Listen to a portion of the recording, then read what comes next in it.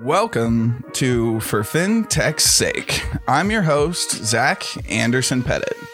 My guest this week is Tobin Van Oosteren, co-founder at Savvy.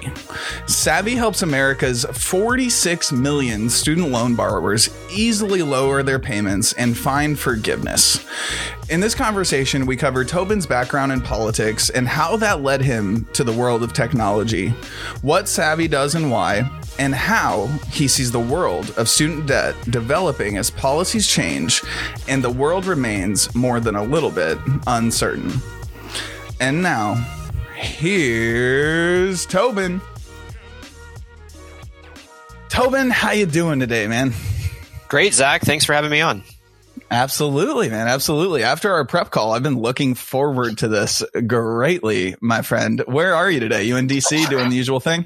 Yep, I'm in DC. I'm in a 95% empty co-working space right now since my apartment is a little small for this kind of thing. But so sort of in an office.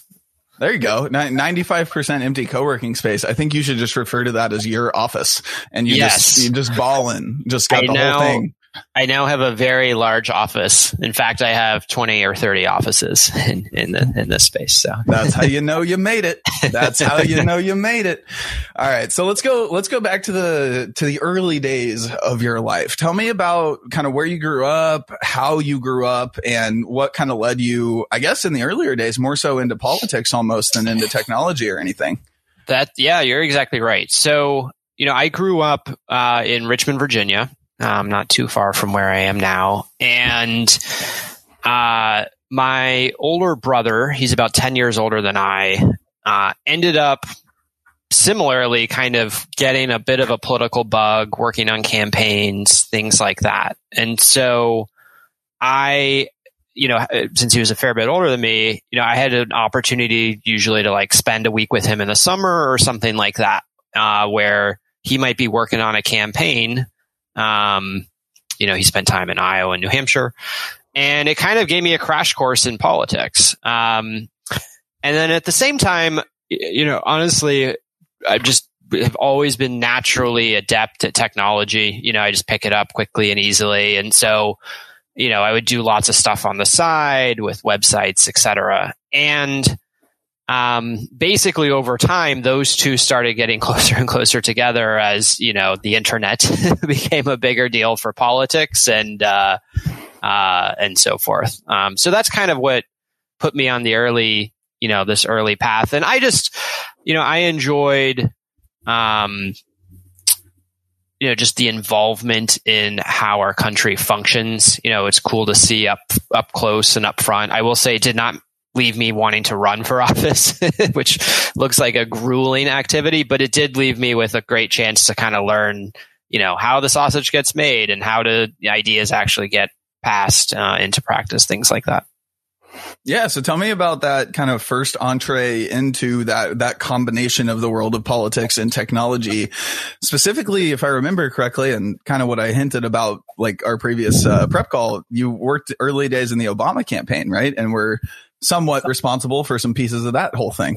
Yeah, a little bit. So, the point where I would say those two interests of mine fully converged was basically 2006. And I was doing, I was interested in politics, but I was doing a variety of work on technology, including helping stand up a website and do some early organizing on Facebook with other students, because I was in college at the time, who supported Barack Obama and actually wanted to convince him to run for president.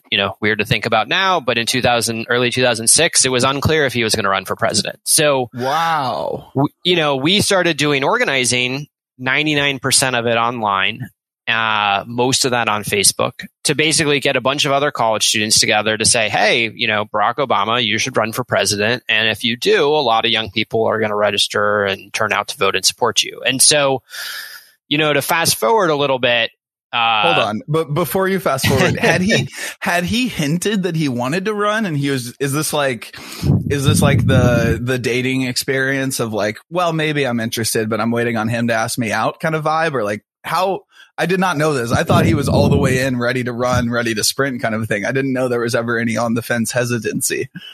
Yeah. I guess a lot of this was maybe late 2005 as I think back into 2006. And I think there was a spectrum. I think early on it was very much just, hey, you're a popular senator. You had a big speech at the Democratic convention. You wrote a very popular book. You should run. Yeah. And I don't know if he had made any decision. And then I think as time went on and on, I think that he got closer to deciding he would run, and it became a little more of, what's the trigger for actually jumping into the race? I believe, from reading about this after the fact, like in, I guess it would be December, January time period, end of 2005, early 2006, he went on a vacation with his family, and it seems like that's when he decided to run. So there was a phase where, he was undecided. And then there was a phase towards the end, right before he launched, where we were still doing what we were doing, and there wasn't a campaign yet, but they were getting ready to launch that campaign. That must have been a bizarre time to be Barack Obama, kind of on the fence about doing this thing, and then a whole bunch of students are like, come on, come do it. Like, I don't even have a question. That's just mind blowing. I had no idea. All right. So we talked him into it. He said, all right, I'll do this thing after his vacation. And then where did we go from there? Yeah. So basically what happened was they told myself and some of the other leaders of this Students for Obama, pseudo organization, Meredith Siegel was my co-founder. And they basically told us, hey, why don't you guys do a rally? And we'll make sure to get Obama there to speak at it. And the way timing worked out is they said he's going to be in DC for this DNC winter meeting. You can organize at any college in the area. And then they basically left everything else up to us. And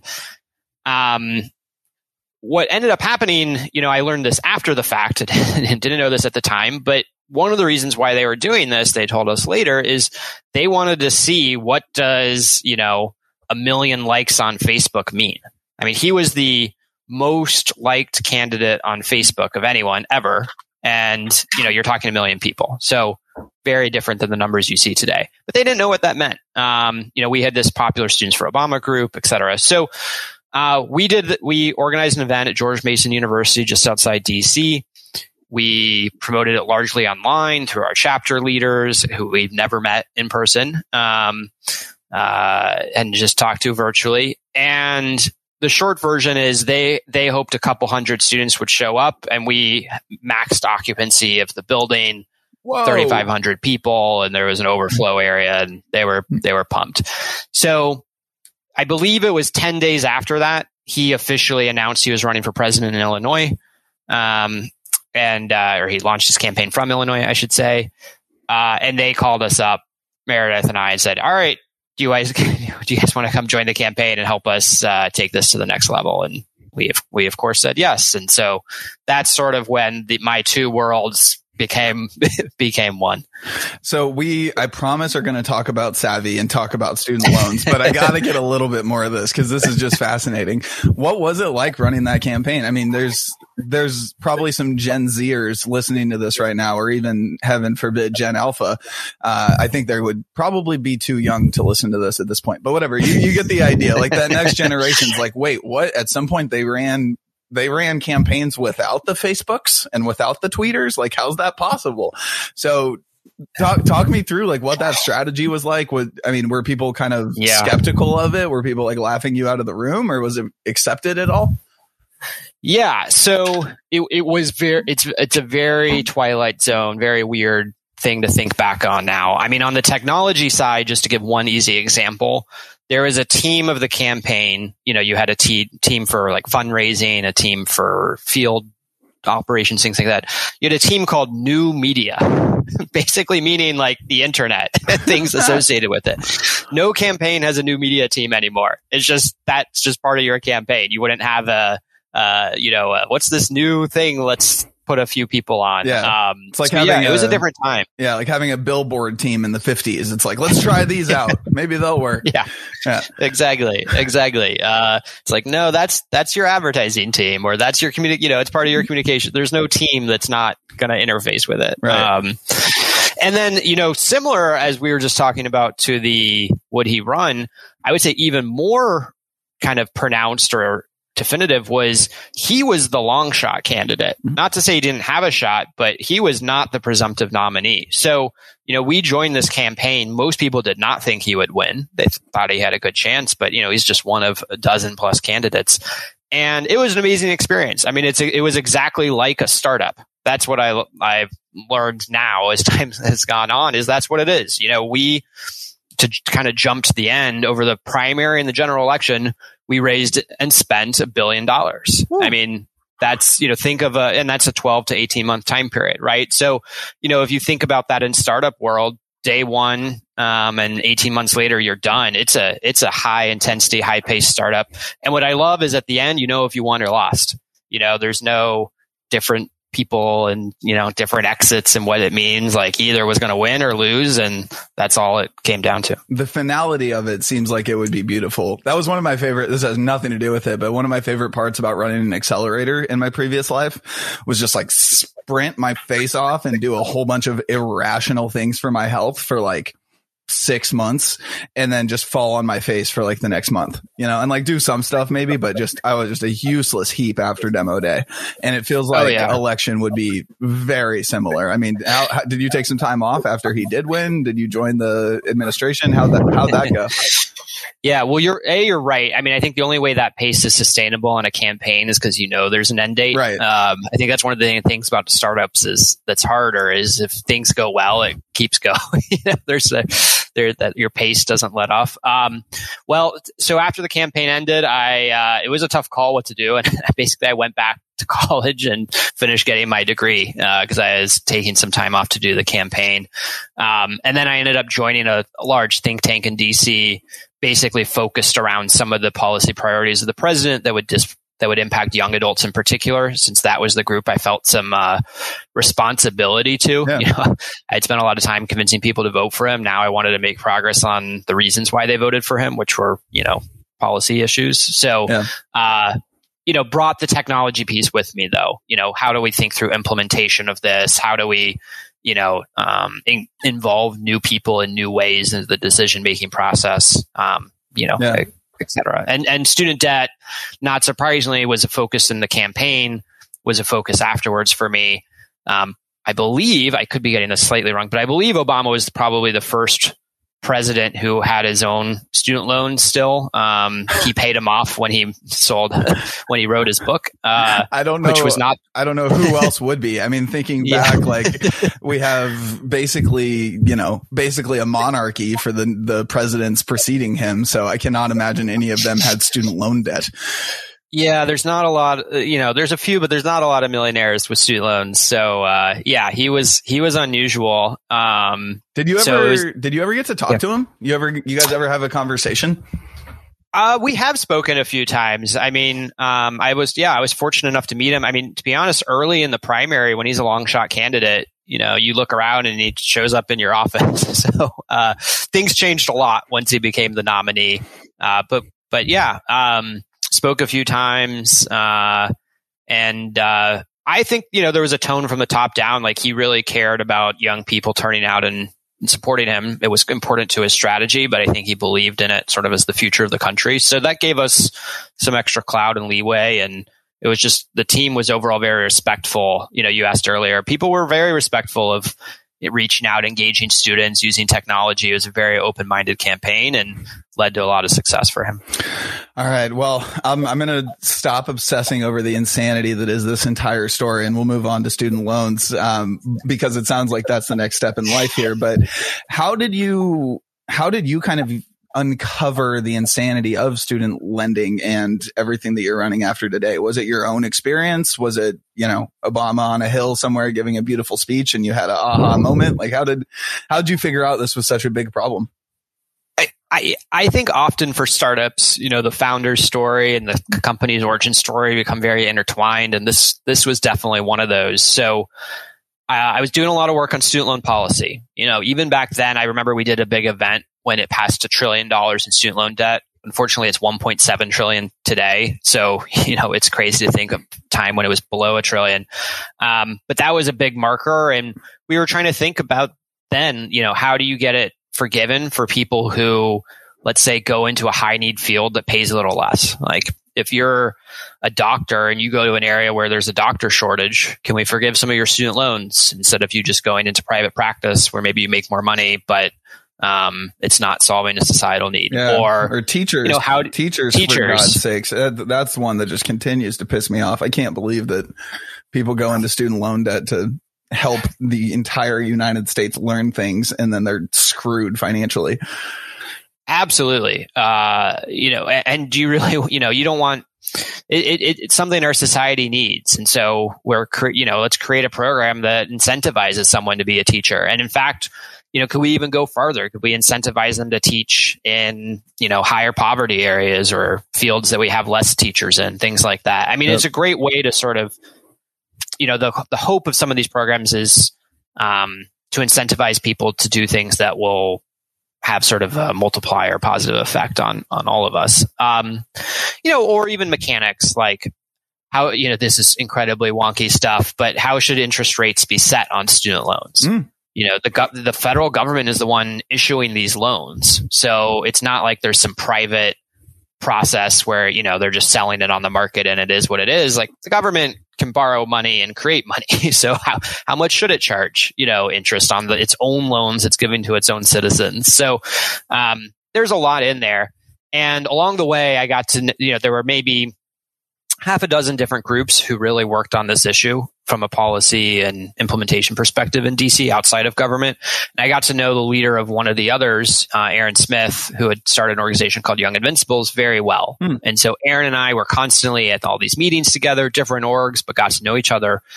And what happened is, fast forward a few years later, we realized, unfortunately, Aaron and I did, that many of the policies we had, worked a lot, spent a lot of time and energy on were not helping enough people. I mean, that's just the reality. Student debt was going up. The number of people behind on their student loan payments was going up. The number of people getting forgiveness, teachers, nurses, like I mentioned, was much, much lower than the number that should have been getting forgiveness. And so we sort of looked at that and said, don't get us wrong. There's a lot more of good that can be done on the policy side, but is there anything we could do, on the outside of that to just help people get into the programs already on the books? And that was really the first genesis of the idea of what would become Savvy, and Aaron and I would end up co-founding together. I love it. So much of it reminds me of like the first time that I signed up with a person that actually, like an actual CPA to help with my taxes. I was like running 3 different businesses, barely breaking even on any of them year 1. Right. And then I somehow still owned too much in taxes. And then year 2, I get a real CPA involved and I get a return. Nothing changed, but like somebody was actually helping me navigate through this thing. Right. And then all of a sudden the world changes, because if you don't know to take a left there, you end up with increased everything, or whatever the butchered metaphor that I'm getting after is. It sounds like at the end of the day, you guys are just providing an automated navigator to the best situation for your student loans. That's right. What we realized is people were, it was so complicated in terms of the number of options out there that people were basically overpaying on their student loans for no reason. And just like your taxes example, I think it holds up perfectly. It's not that we're changing their eligibility for anything. We're just saying, hey, you are eligible for this. And then we're doing the paperwork for you. So, we saw that as something that would be very scalable. By our estimates, the majority of the 47 million people with student loans are overpaying on their student loans. So it's not a little sliver. It's the vast majority of people are not optimized. Wow. Why is that? Let me double click on that piece. Is that like they're not refined? I know nothing. So talk to me like an idiot. Like, can you refinance these loans? How does that work? Are you supposed to aggregate them somehow? What is the responsible thing to do? Yeah, no, it's a great question. So I think when most people think of student loans, refi is a logical thing that comes to mind. It's something people are aware of with other debt products. But what we've realized is most refinance companies, there's a bunch out there, right? Like SoFi is probably one of the biggest. They're looking for the least risky borrowers, those with the highest income. I think SoFi's average borrower, significant 6-figure salary. Well, not representative of your average student loan borrower. Henry's. And they're denying everybody else. Yeah. Right. So, what we realized though is the government programs, programs, for example, there's a big set of programs that cap how much you have to pay to the government every month on your student loans at 10% or less of your income. It's in practice, the calculation is a little more complicated than that, but just think of it as if your income goes down, your payment will go down. That doesn't take into account how much you make from an absolute perspective. There's no credit requirements to get into that. So if you lost your job, 10% of nothing is zero. You wouldn't have to pay anything on your student loans that month. So, most people can't figure out which of all of these different options are the best for them. And then those who even are aware of those options, which isn't most people, struggle with the paperwork. The majority of people who apply for these kinds of programs on their own get denied, particularly forgiveness programs. So, we saw that as two problems technology could solve. It's not hard compared to someone trying to do this with pen and paper. Technology can figure out what your best option is, out of hundreds of options. You need to fill out that paperwork. Why don't we build logic that can automate that so that paperwork is filled out exactly right and it's going to get approved and with 99% certainty. That was the idea of Savvy. And again, because it was technology solution, we really wanted to build something that could help tens of millions of people, and we felt like that could scale and that could do well. Yeah, bringing the metaphor forward, TurboTax, right? I'll stop talking about taxes now, but it seems like the metaphor continues to fit in terms of a very complicated paperwork. I clearly did one interview before this and cannot speak English anymore. Paperwork, and it's just a very confusing, multifaceted thing. Like how could anybody figure that out, and I sure as hell couldn't file my own taxes without some piece of software. Yeah. If you think about it, most people use tax software or an accountant. And, I think to carry the analogy of TurboTax for student loans forward, if your accountant or software said, hey, we found you $1,000 refund, you'd be happy about that. But if they were like, all right, now go figure out all the paperwork to get it, that doesn't really solve your problem. Right. Same with our theory. Like, yeah, it's good for us to say, hey, we found you savings on your student loans, but what people really want is the actual savings. And so that's why that paperwork piece, not sexy, it's key to the taxes, it's key to student loans. And that's a lot of the value we deliver to our users. It makes sense. One of my questions about this is kind of almost like first principle Z. But why is it so hard to navigate? Was it created that? Is it just like the government just kind of does stuff and the government does stuff, therefore it's kind of confusing because that's how the government works? Or do you think there was a certain amount of like, well, if we add 4 things that they need to fill out instead of 2, then the likelihood they actually do it is lower, so we'll get more money? Like, do you think that there was like nefarious incentives there? Or do you think it's just generically like this is how government works? I think it's predominantly unintended consequences of good intention. So, we actually have had student loans since around World War II. They were first created to help, people coming out of the military. And, so we've had decades now of student loan policies, and they layer on top of one another. Every president, every Congress might create one new student loan program that's good and helps someone, but it just makes, you add that to all the ones before it. And to the borrower, all of a sudden they're looking at 100 programs instead of 99, and it makes it less accessible. So I think it's mainly just there's complexity that's been added up over time. I think the other piece, I could talk about this at length, but the government really does struggle with technology. As a progressive, as you can gather from my background, like that bothers me because I think when the government's doing things, it needs to do it well. But to balance out. Can I just say that that's maybe not a progressive statement? Like, can we just agree that humans should all agree that when the government does something, it should do it well? That's just a pro citizen, pro America sentiment. Fair. I mean, to counterpoint some of my, early Obama days, one of the biggest priorities of President Obama was healthcare, and ACA and healthcare.gov. And that launch was a disaster. Yeah. And so that was a huge priority, though. I mean, you had the best people working on it from the highest reaches of the government. So carry that down to student loans, where there are great people working on this issue too in the government, but it's not nearly the same priority as healthcare.gov.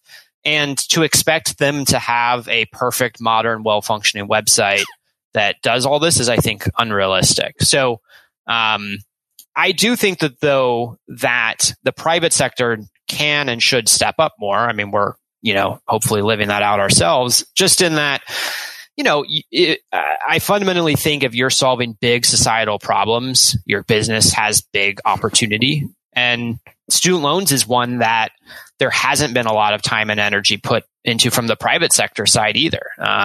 And so anyway, I think there was just a big gap there that we and other folks in the space are trying to fill. Yeah, well, speaking of, I really can't talk today, guys. This is rough. Speaking of incentives, what is your incentive? How does Savvy make money? Yeah, so we at Savvy, well, first off, we set our company up a little bit differently. We're a C Corp, but we're specifically a public benefit company. It's a legal status in Delaware, and it allowed us to have a mission, and our mission was to help student loan borrowers. We're pretty comfortable about Savvy while Aaron and I are, running the company, but we wanted to set up a structure that from a fiduciary perspective and otherwise clearly was just about putting student loan borrowers first and helping them. To that end, we wanted a business model that aligned our interests with borrowers, student loan borrowers. It can be tough. Often what that in many other sectors, I think what it means is giving people less good terms, and the difference in that is what your revenue is or your profit is as a company. We didn't want that structure. And so we came up with a model where anyone could use our software to see how much they could save for free. So we wanted it to be as broadly accessible and easy for folks as possible. See if you can save, spend 60 seconds. Maybe you don't think there's a program for you. Doesn't hurt to try. And then where we make money is on accessing that savings. So, okay, you figured out you can save money. Now we're going to do the heavy lifting of that enrollment part. That's where we charge a fee. And typically Savvy, so we're not direct to consumer. We're a B2B2C model. And so we work with employers, financial institutions, membership groups, et cetera. And they often pick up that whole fee or at least subsidize that fee at that point of enrollment. And so that's how we make money. And the great thing there is if we can't find you savings, no one gets charged anything. If we're not getting you savings, no one's getting charged. But if we are finding you savings, it's a great ROI on that cost. An employer would spend, let's say, $75 on us, and that employee would save $1,900. I mean, that's great. That's the employers love that. The employee loves that. So that's how our actual business model works. You and I talked previously about Tony Aguilar and Student Loan Genius, and kind of one of the earlier movers in that space. And the employer side of it just makes a ton of sense, right? Especially like I work at Bond. We now have DoorDash as employee benefit. Like employee benefits are coming from every direction. People have pet insurance now. Like it's wild. So that makes sense to me. Listening to you talk though, I'm curious, should Savvy be embedded inside of the neobanks of the world? Like, should there be a, hey, check on your student loans status or see if we can save you some money or something like that maybe outside of SoFi, but more so inside of like a Cash App where maybe people need it more, or inside of a Chime where people need, or Current or whatever, somebody that's truly trying to help the unbanked, underbanked group of people that we're kind of talking about here. Like, is there a future where you're B2B2C through a partner like that? Absolutely. I mean, I think while we're very excited and have had great traction on the employer channel, we're also mindful that not everyone has an employer that is going to be able to pay for this. Yeah. Or maybe people are, you're a gig economy worker, you're a contractor, you're between jobs. We want to be able to, some of those folks might be those who would benefit the most from Savvy, right? If your income's fluctuating. So we want to make sure we can help those folks too. I think neobanks are a great example. Some of them have, I think, neobanks and other fintech startups, they kind of got their starts with,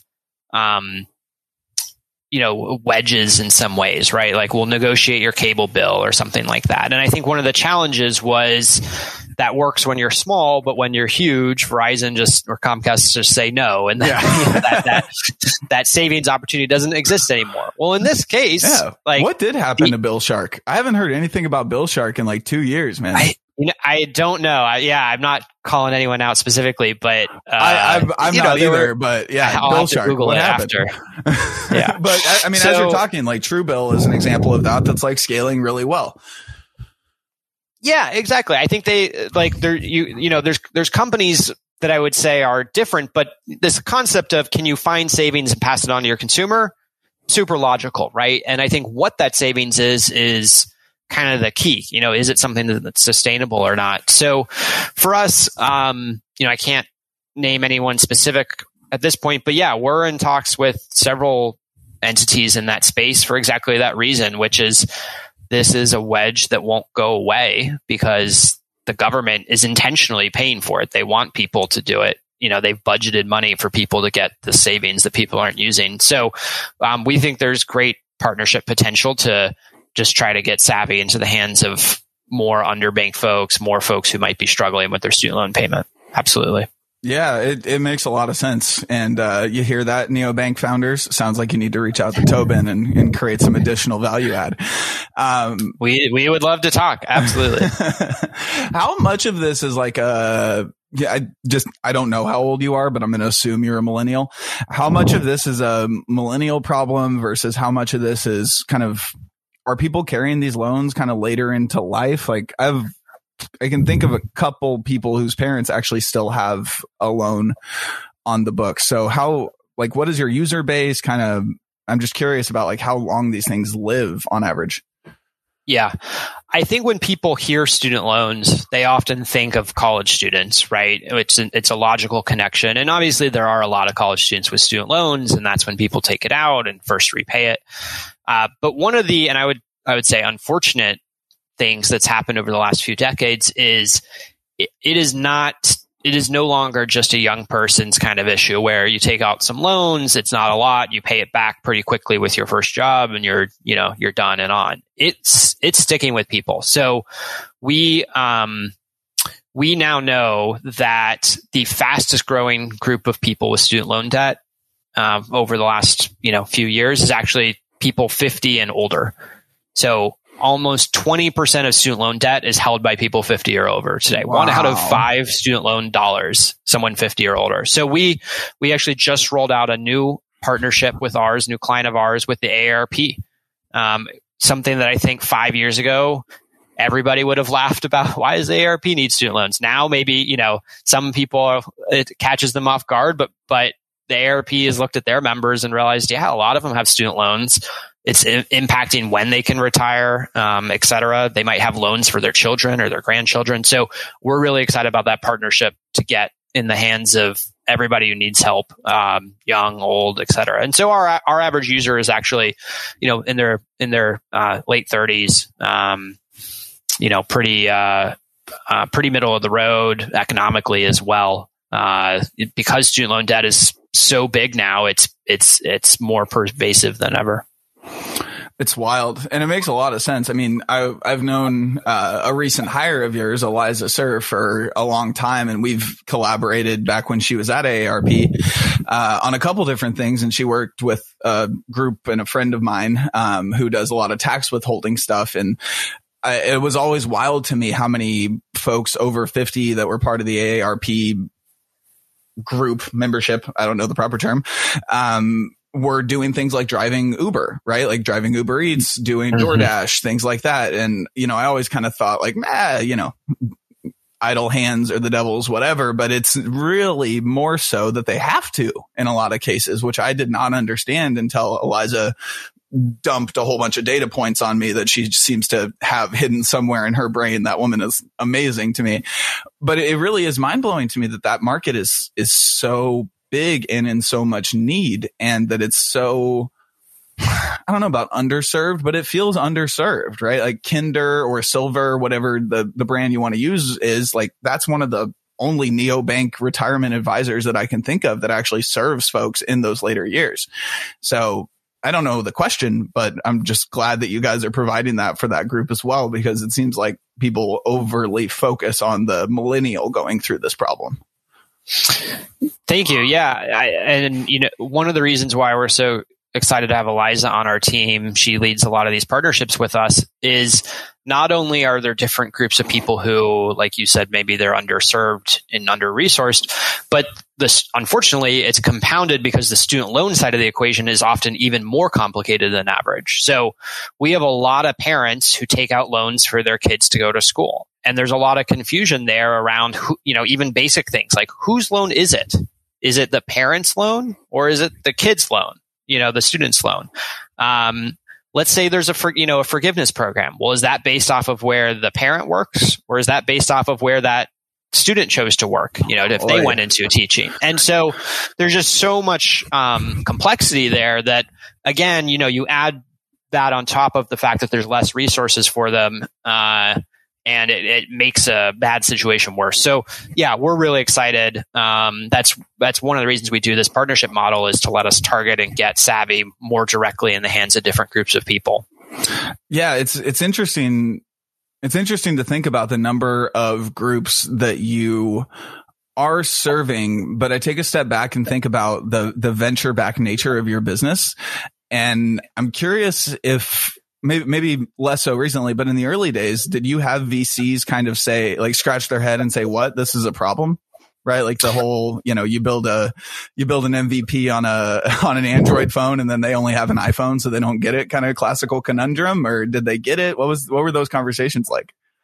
Yeah, I think there's, speaking broadly, a bit of a blind spot in the VC community when it comes to the issue of student loan debt. I mean, we've been very lucky. We've gotten great world-class investors along the way. NICA Partners, one of the leading fintech funds out of New York, led our round last year, for example.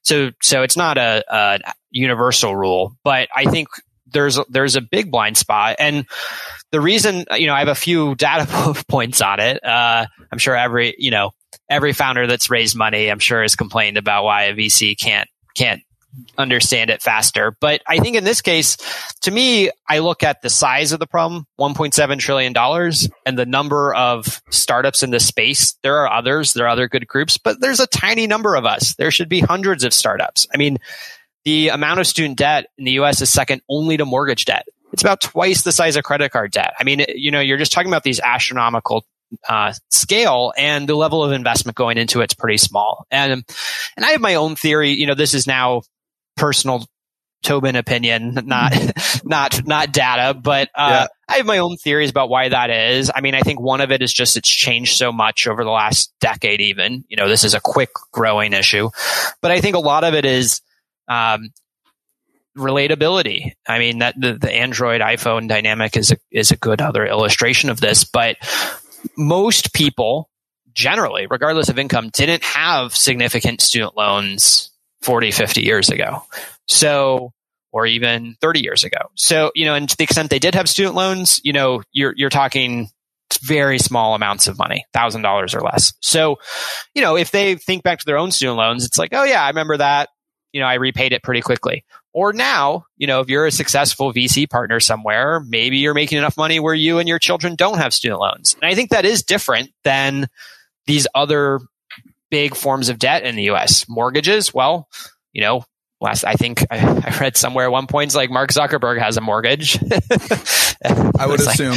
And less well-off people than him have mortgages. Credit cards, everybody has a credit card. So I think student loans is a bit of a blind spot because it's having sort of a high impact, but more targeted effect on society. And I do think VCs are starting to catch up now. I think more and more are looking at it just because it's getting more and more attention. But, again, I think that's one of the reasons why the space is underinvested in generally.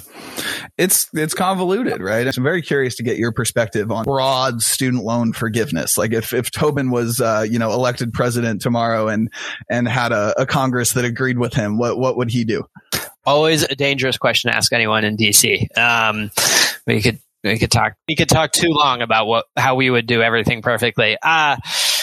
Well, first, I think I must say that we think this is one of our competitive advantages with Savvy. I mean, we're headquartered out of DC. We think that the government is the giant 800-pound gorilla. U.S. government owns 90% of student loans in the U.S. And so staying really in tune with what's happening there is important for us to be able to deliver value to our users. If something's going to change, if there's a new program, we want to be the first ones to help our users learn about it, benefit from it, et cetera. And that's, again, one of the reasons why we're based here. In terms of what might happen, I mean, I think that is, well, I guess there's what might happen and what should happen, which, are, I guess, often very different things. So I think, in terms of what is likely to happen, I'm somewhat confident that there will continue to be new programs and benefits, which will include forms of student loan forgiveness put out there for borrowers. We've actually seen that on a bipartisan basis for decades now. I know the student loan forgiveness today might feel like a fairly partisan topic, but go back to our two most recent presidents. President Obama passed an expansion of a loan forgiveness program. Yeah. Actually, so did President Trump. President Trump signed into law a $350 million expansion into public service loan forgiveness. It didn't get a lot of attention. It wasn't, the same scale, but still like steady bipartisan progress. So I'm hopeful that progress will continue to be made under a Biden administration and under the current Congress, where they will create new programs or expand existing programs to help alleviate the burden of student loan debt.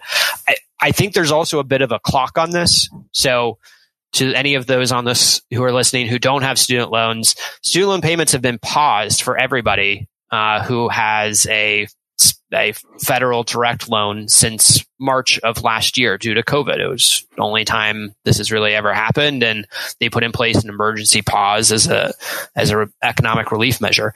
That's scheduled right now to resume in September.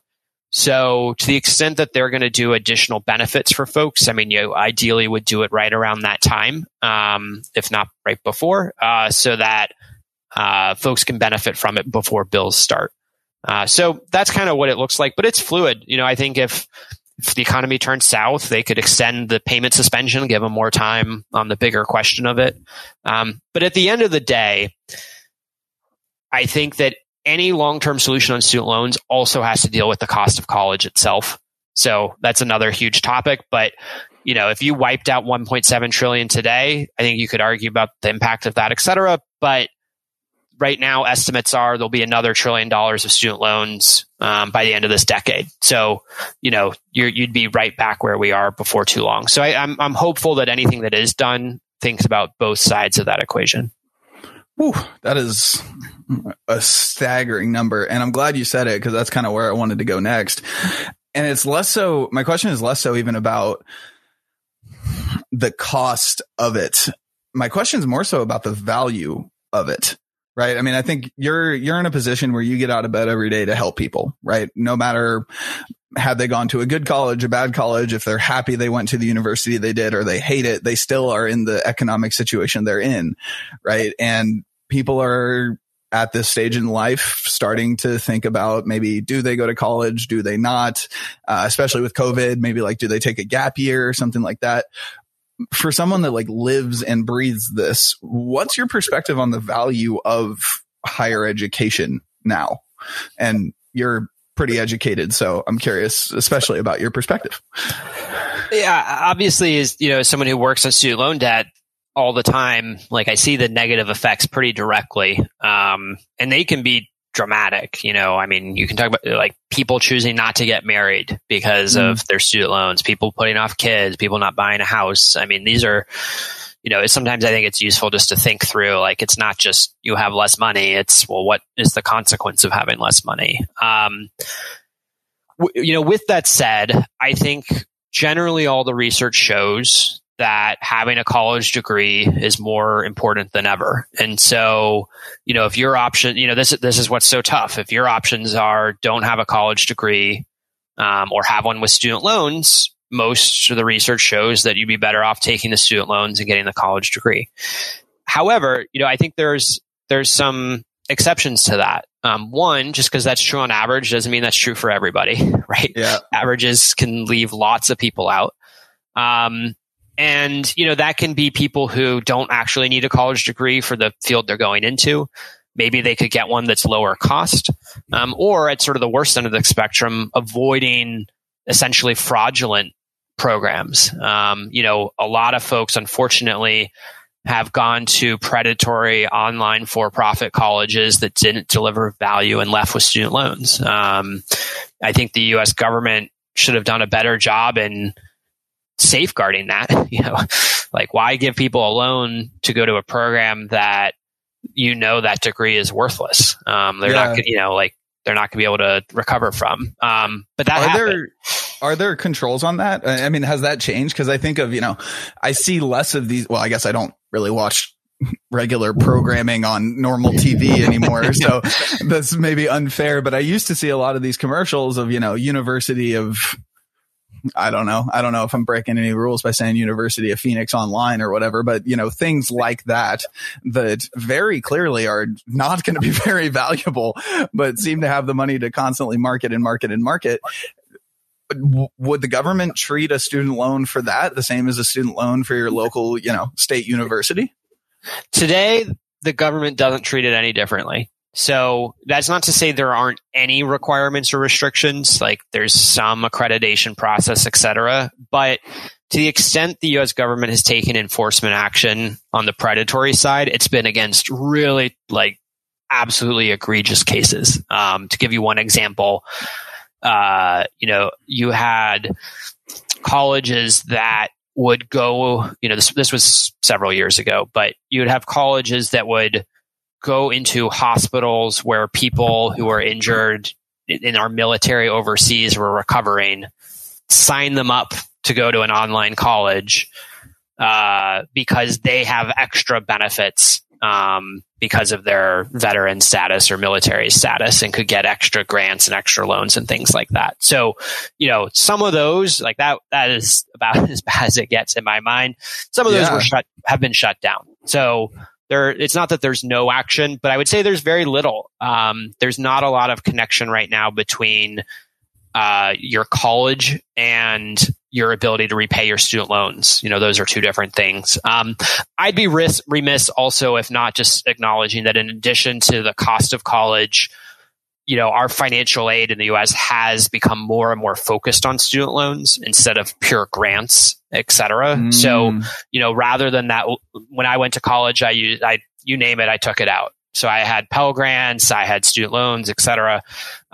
Probably if I went, was in the exact same situation now, I'd probably leave college with a lot more loans because I'd have less Pell Grants and less other grants compared to the sticker price of college. So, like any big problem, you don't end up with $1.7 trillion in student loan debt without there being multiple contributing factors. But there's a lot of different pieces to this problem.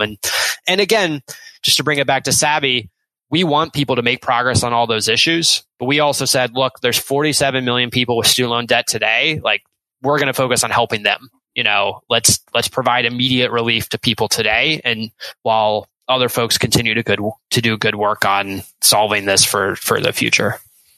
Yeah, I mean, that's kind of why I asked the question. Is like the problem is big enough that it seems like even if people stopped, like all universities shut down today, no more new students, like you still have $1 billion company worth of a problem to solve. It seems like just based on the existing student loan debt out there.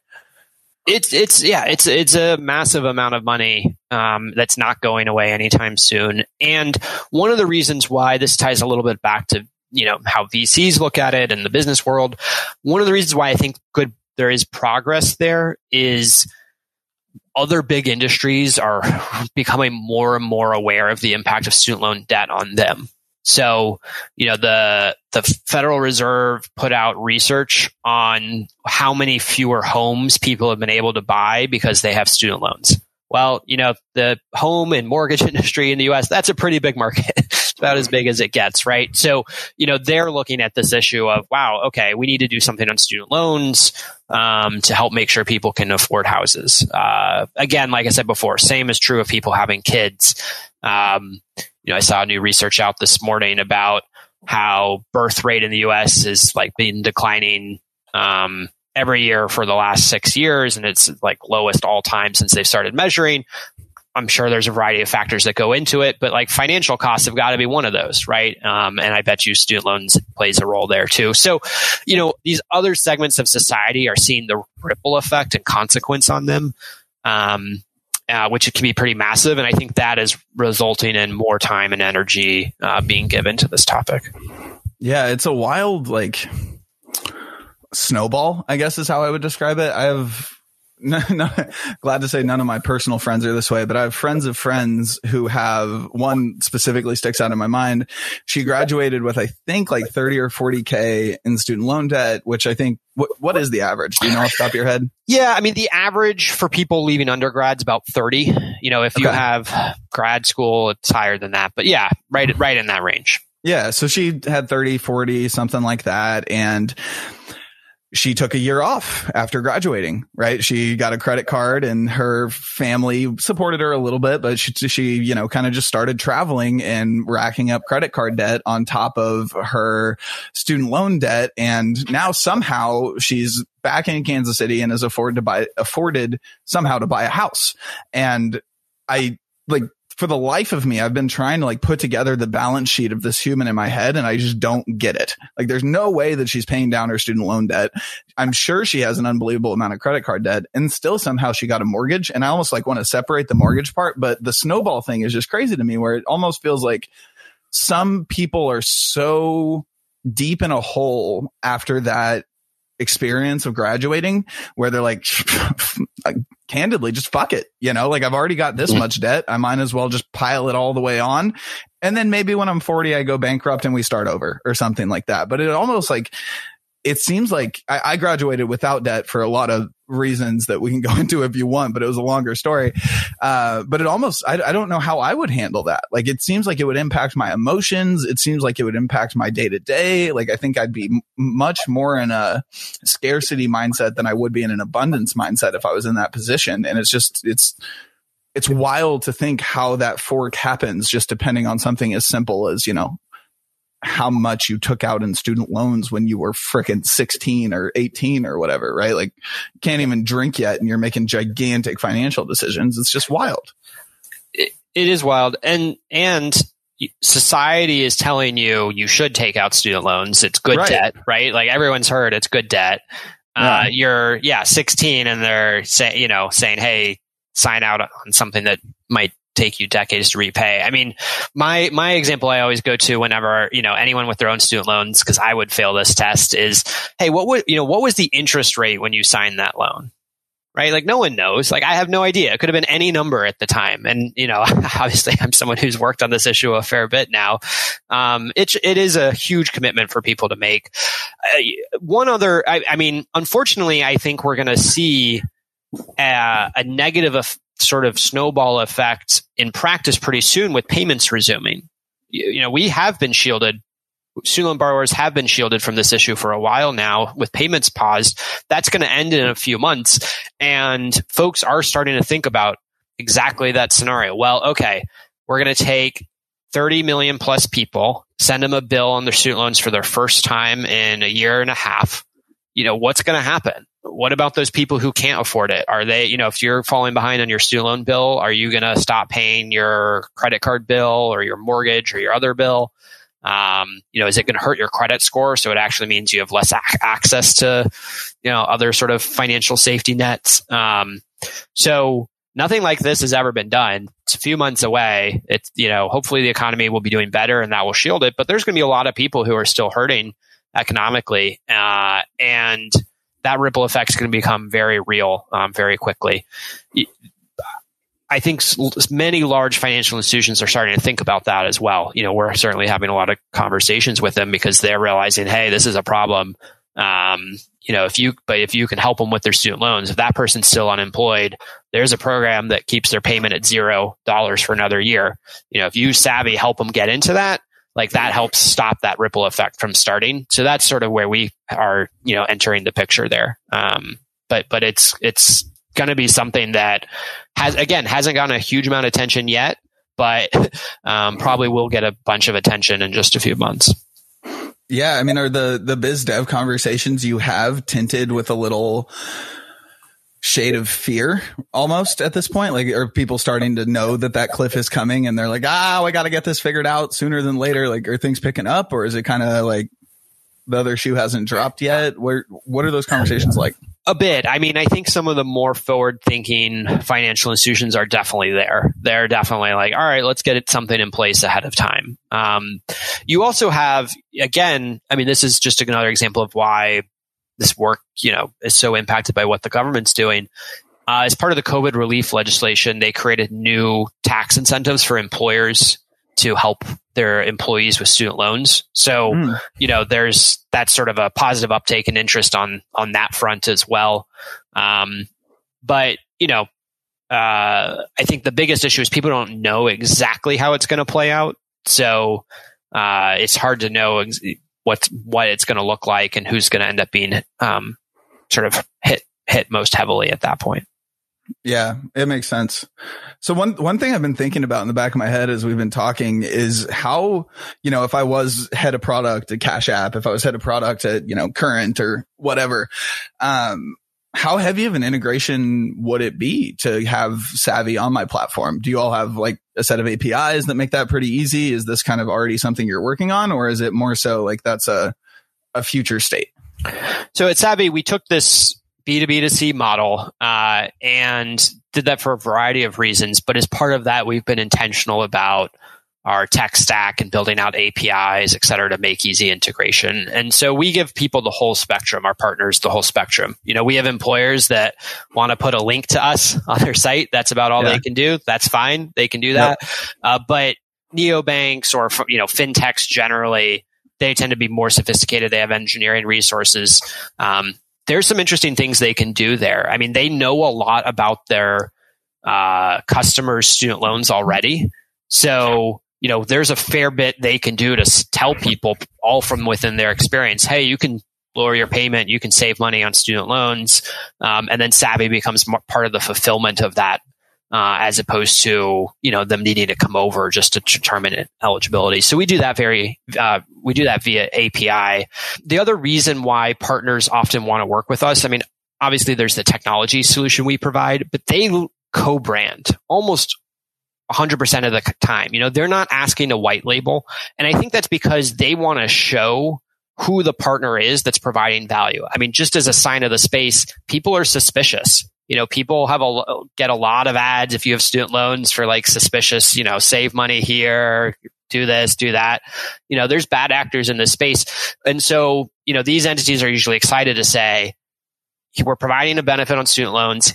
It's Savvy. Check them out. And people check us out. They see we're a public benefit company. They read about our founding story. They, check out our Better Business Review, whatever. And they come out and say, oh, this is a great resource. So, equally important to the actual providing the service, I think, is this perception component. And so often with an API integration, we see that our partners still say, hey, this is powered by Savvy, and put that in front of them.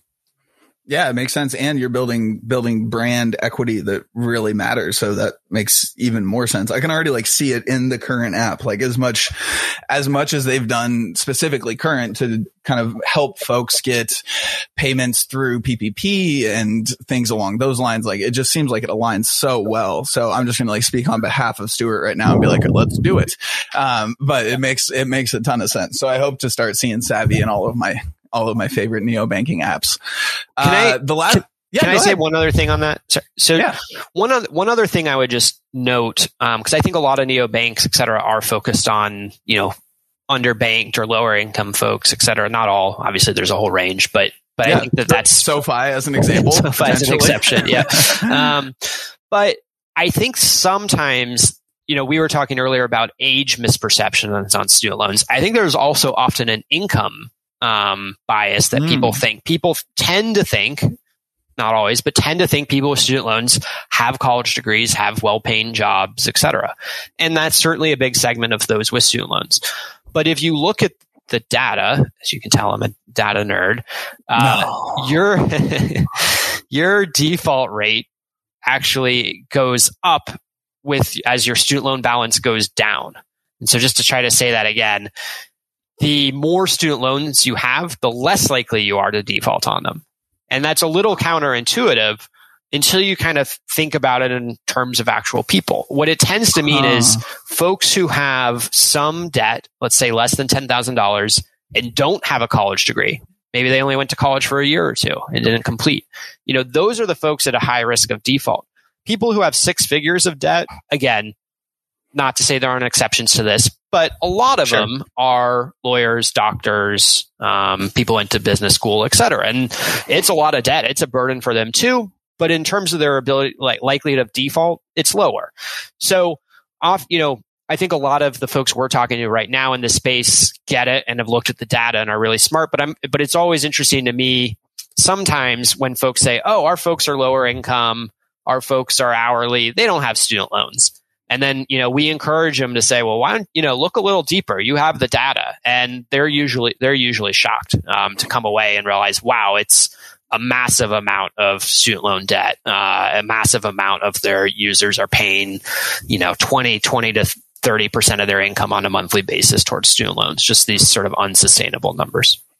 Yeah. I mean, there's a couple pieces there that are especially interesting to me. I mean, I have this number one, as listeners may have gathered by now, I'm a little bit of an extrovert. So when I go and grab coffee at, my local coffee shop, I tend to end up getting to know the baristas, and it feels like 100%. Granted, all of this is anecdotal, but feels like 100% of them have some sort of student debt, just got done with graphic design, yada, yada, at the local junior college or something, right? And they are working at a coffee shop, and I always tip well because they explain these things to me.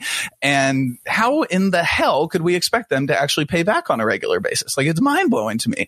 Whereas I have another friend who was actually just over here like 10 minutes ago, who just graduated from medical school. And I learned something fascinating from her that I had no idea, right? I come from banking, like the bank that I was at before I was at Bond was specifically big in the mortgage space.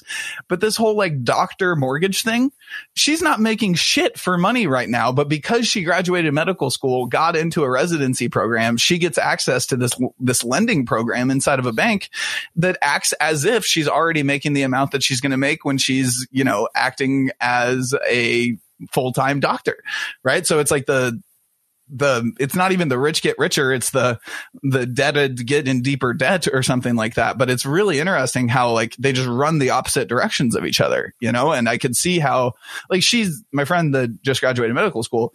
She's anal retentive about everything and is totally, type A and obsessed and will never default on anything, much less her student loan debt or mortgage. Whereas I just got coffee from my barista this morning and she was, out there in the ether kind of doing her thing and might have forgotten that she even owed student debt in some cases, right? It's like a very different or might miss the notice when payments resume. I mean, it maybe, for a variety of reasons. Yeah. I mean, what's interesting about your two examples is again, there's complexity, but as a result, there's different student loan benefits designed for exactly both of those cases that are fairly different, right? Like what that person needs who is working hourly, is trying to figure out their long-term career plans, isn't making a lot of money, they need help on that month's payment. They need to make sure that month's payment is affordable, because if they go into delinquency status or default status, that's going to hit their credit score. That's going to set them down the wrong path.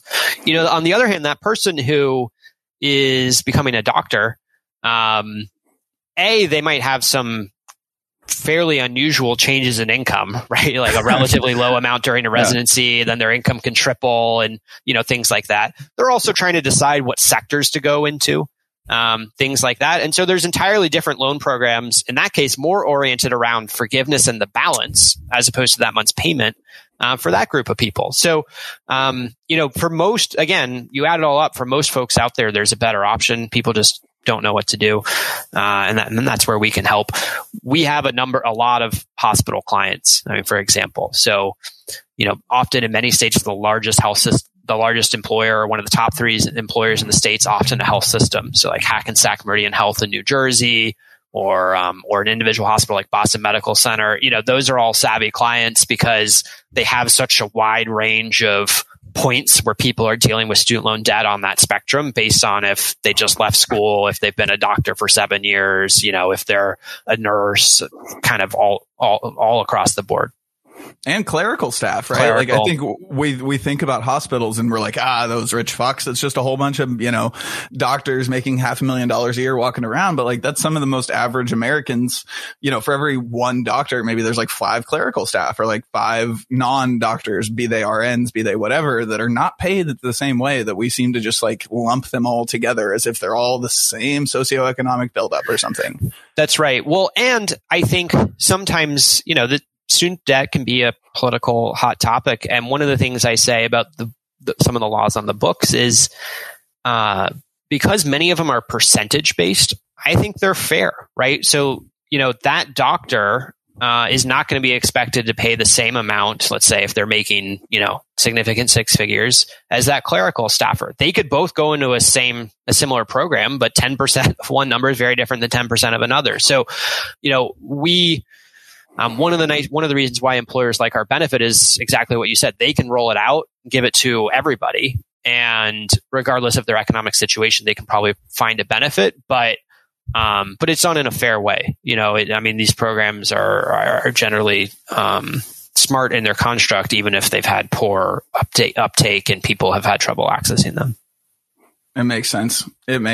So I know we're kind of coming up on time here. So let's hit the important pieces.